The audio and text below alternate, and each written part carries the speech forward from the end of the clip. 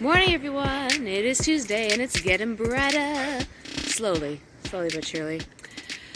How many political drama fans are there in the audience? If you think of a scene from House of Cards where they have headshots for and against a motion, and they're like, where can we move them? Have they changed their mind? Well, what if I told you you could do the same thing for your communications? I want you to Google a stakeholder matrix.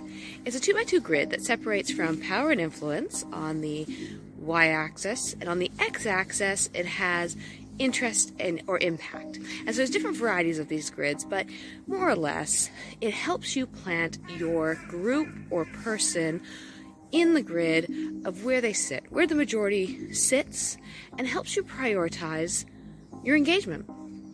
So with this, you can make sure that you know who doesn't need to be bothered with, who just needs to be informed. And at the other side, you have a manage closely, where you're like, I need to make sure they're on side, so we need to do specific attention to this messaging.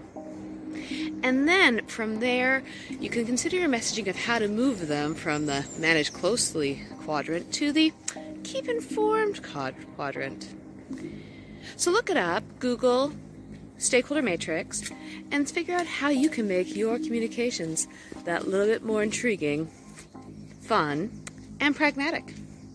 See you next week.